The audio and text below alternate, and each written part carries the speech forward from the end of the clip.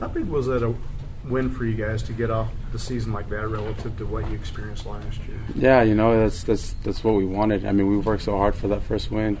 When you have a team that's doing 600 up downs because it's a punishment and you have to run stadiums right after, it's tough and it's a grind, and we're just thankful that all of our hard work paid off, and the energy right now for the team is at a high right now. So we just hope to continue the wins rolling. You guys put forth about as perfect of a third quarter as you could script. What led up to that? Did you see that coming from both sides? No, you don't. I mean, when you're going up against a Heisman candidate like Khalil Tate, you expect him to make some plays, but everyone just did their assignment. When you have a guy who's 6'10" and takes 2 steps to cover 30 yards, I mean, he can do pretty well when he's a spy technique, right? So we all just did our assignment, played our game, and we were able to do well that third quarter. When you mentioned a second ago that just how all the offseason, all the hard work paid off, I don't know if you were looking for validation, but did you feel validated that everything you had done, that it finally kind of all came together in that one game? Oh, yeah, for sure. I mean, there were a lot of doubts about the offense and even doubts about the defense with guys moving to different positions. And, I mean, everyone showcased that we're a great team and we can play with anyone. And so we're excited. How much did the ending of the game kind of leave a sour taste, just in the sense that you guys played well and held them to 10, and then they put together a couple of TD drives and, might have put the pressure on you again if the offense had to take care of business? Yeah, you're not lying. That we put the blame on ourselves as a defense. I mean, we gave up too many penalties, and they gained a lot of free yards because of that. And so we believe that if they hadn't gotten any of those penalties, they wouldn't have scored 24 points. I mean, we were doing a great job. I mean, it sucks because DBs are on an island out there, and one mistake can cost them. And they did a great job of recovering. We had younger guys come in and play well, and so we just got to make sure that we focus on the little details of the game and the fundamentals, so that we can play like what was asked before, a perfect quarter, but play a perfect game. You have an opponent coming in this week in Cal that has a very solid defense themselves.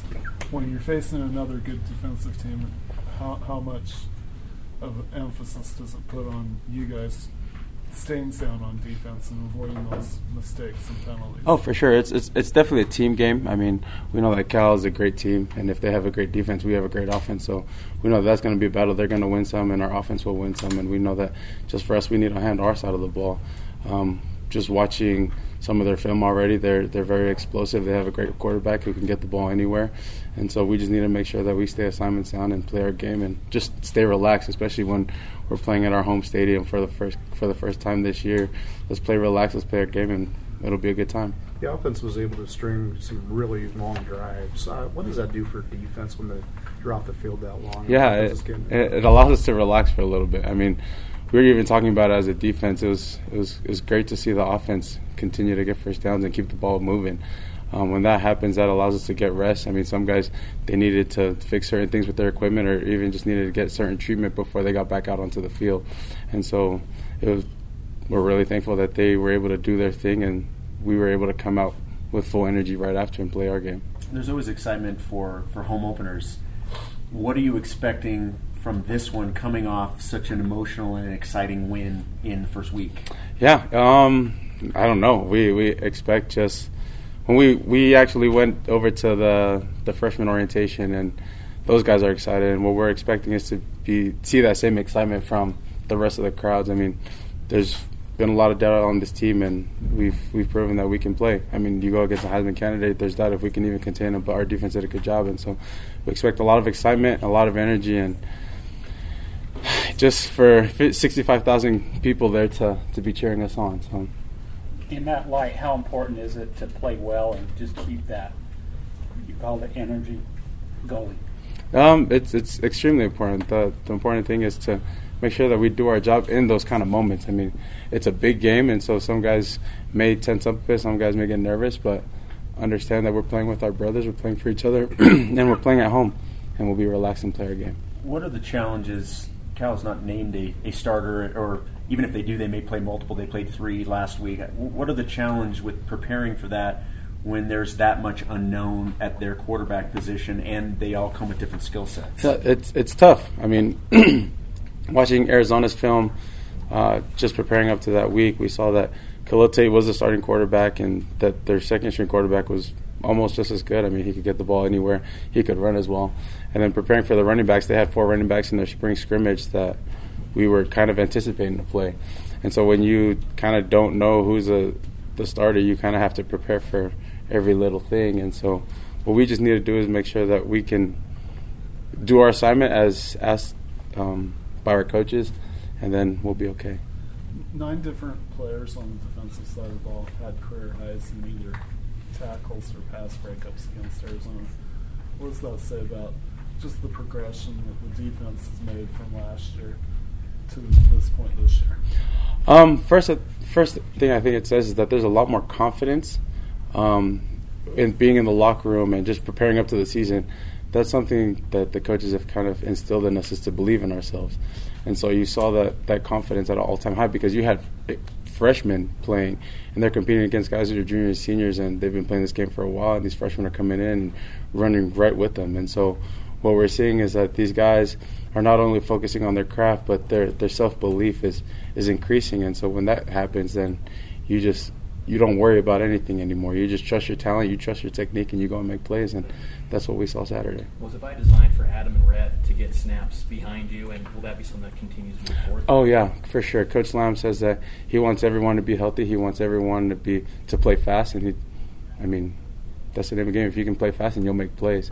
And so he wants the starters to get rest so that the other guys can come in and then give you some rest.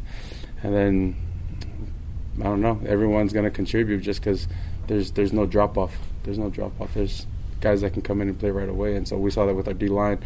I mean, talking with Zach Dahl, he came in and made some plays. Brackenhope backwards making plays. And so there's no drop-off this year, and we're just going to continue to get rolling. How much trust is there between the players and coaches as far as input-wise? How much do they look to you guys to help determine what you're going to do on the field? For sure. That's one thing that Coach Lamb kind of emphasizes with the linebackers is when you see something that we haven't gone over, make sure that you report it to the sideline, because if adjustments need to be made, we need to make those adjustments. I mean, we saw that in the second quarter they started to do some things, so the coaches tried to adjust the game plan in the third quarter, and, I mean, we played phenomenally well. And so just making sure that we understand what's going on the field and that the coaches are on that same page, that's going to allow both of us to play as one.